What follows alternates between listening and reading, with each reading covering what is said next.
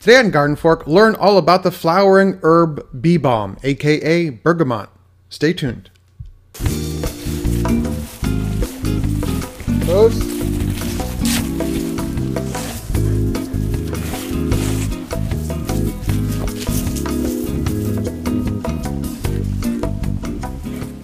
Could you let go of my glove, please?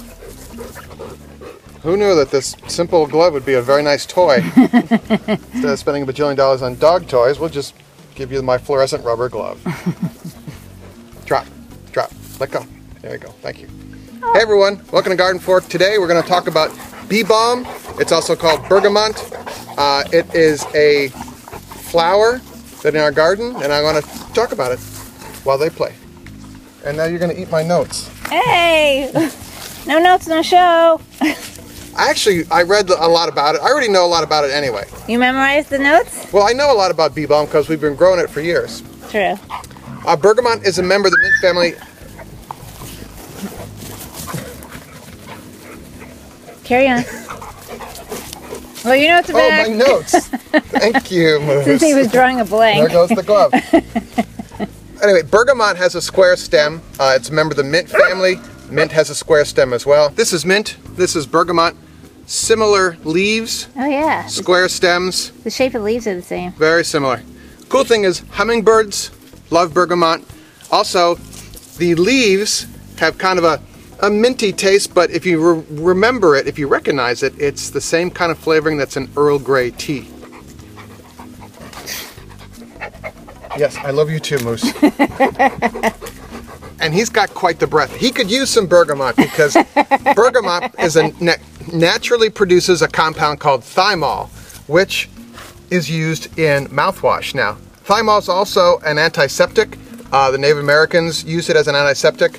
How about dental floss? Yeah, dental floss too.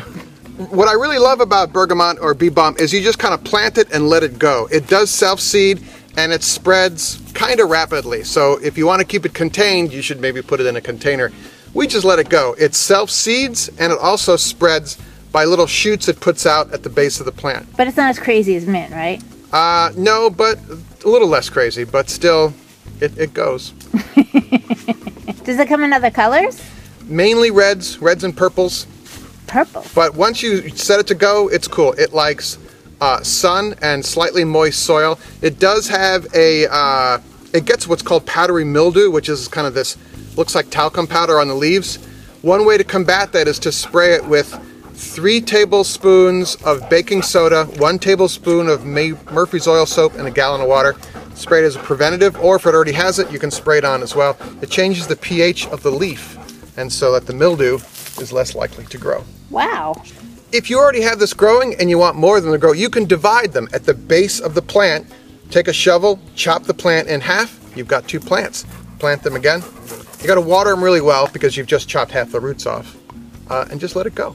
All right, there you go. A little bit about gardening there. If you like what you're seeing here, you want to hit the subscribe button. We post new shows every week. Cooking, gardening, do-it-yourself stuff. Labradors, stuff like that. Any questions or comments? What do you use bee balm for? What did I not mention? Notes below. See you later.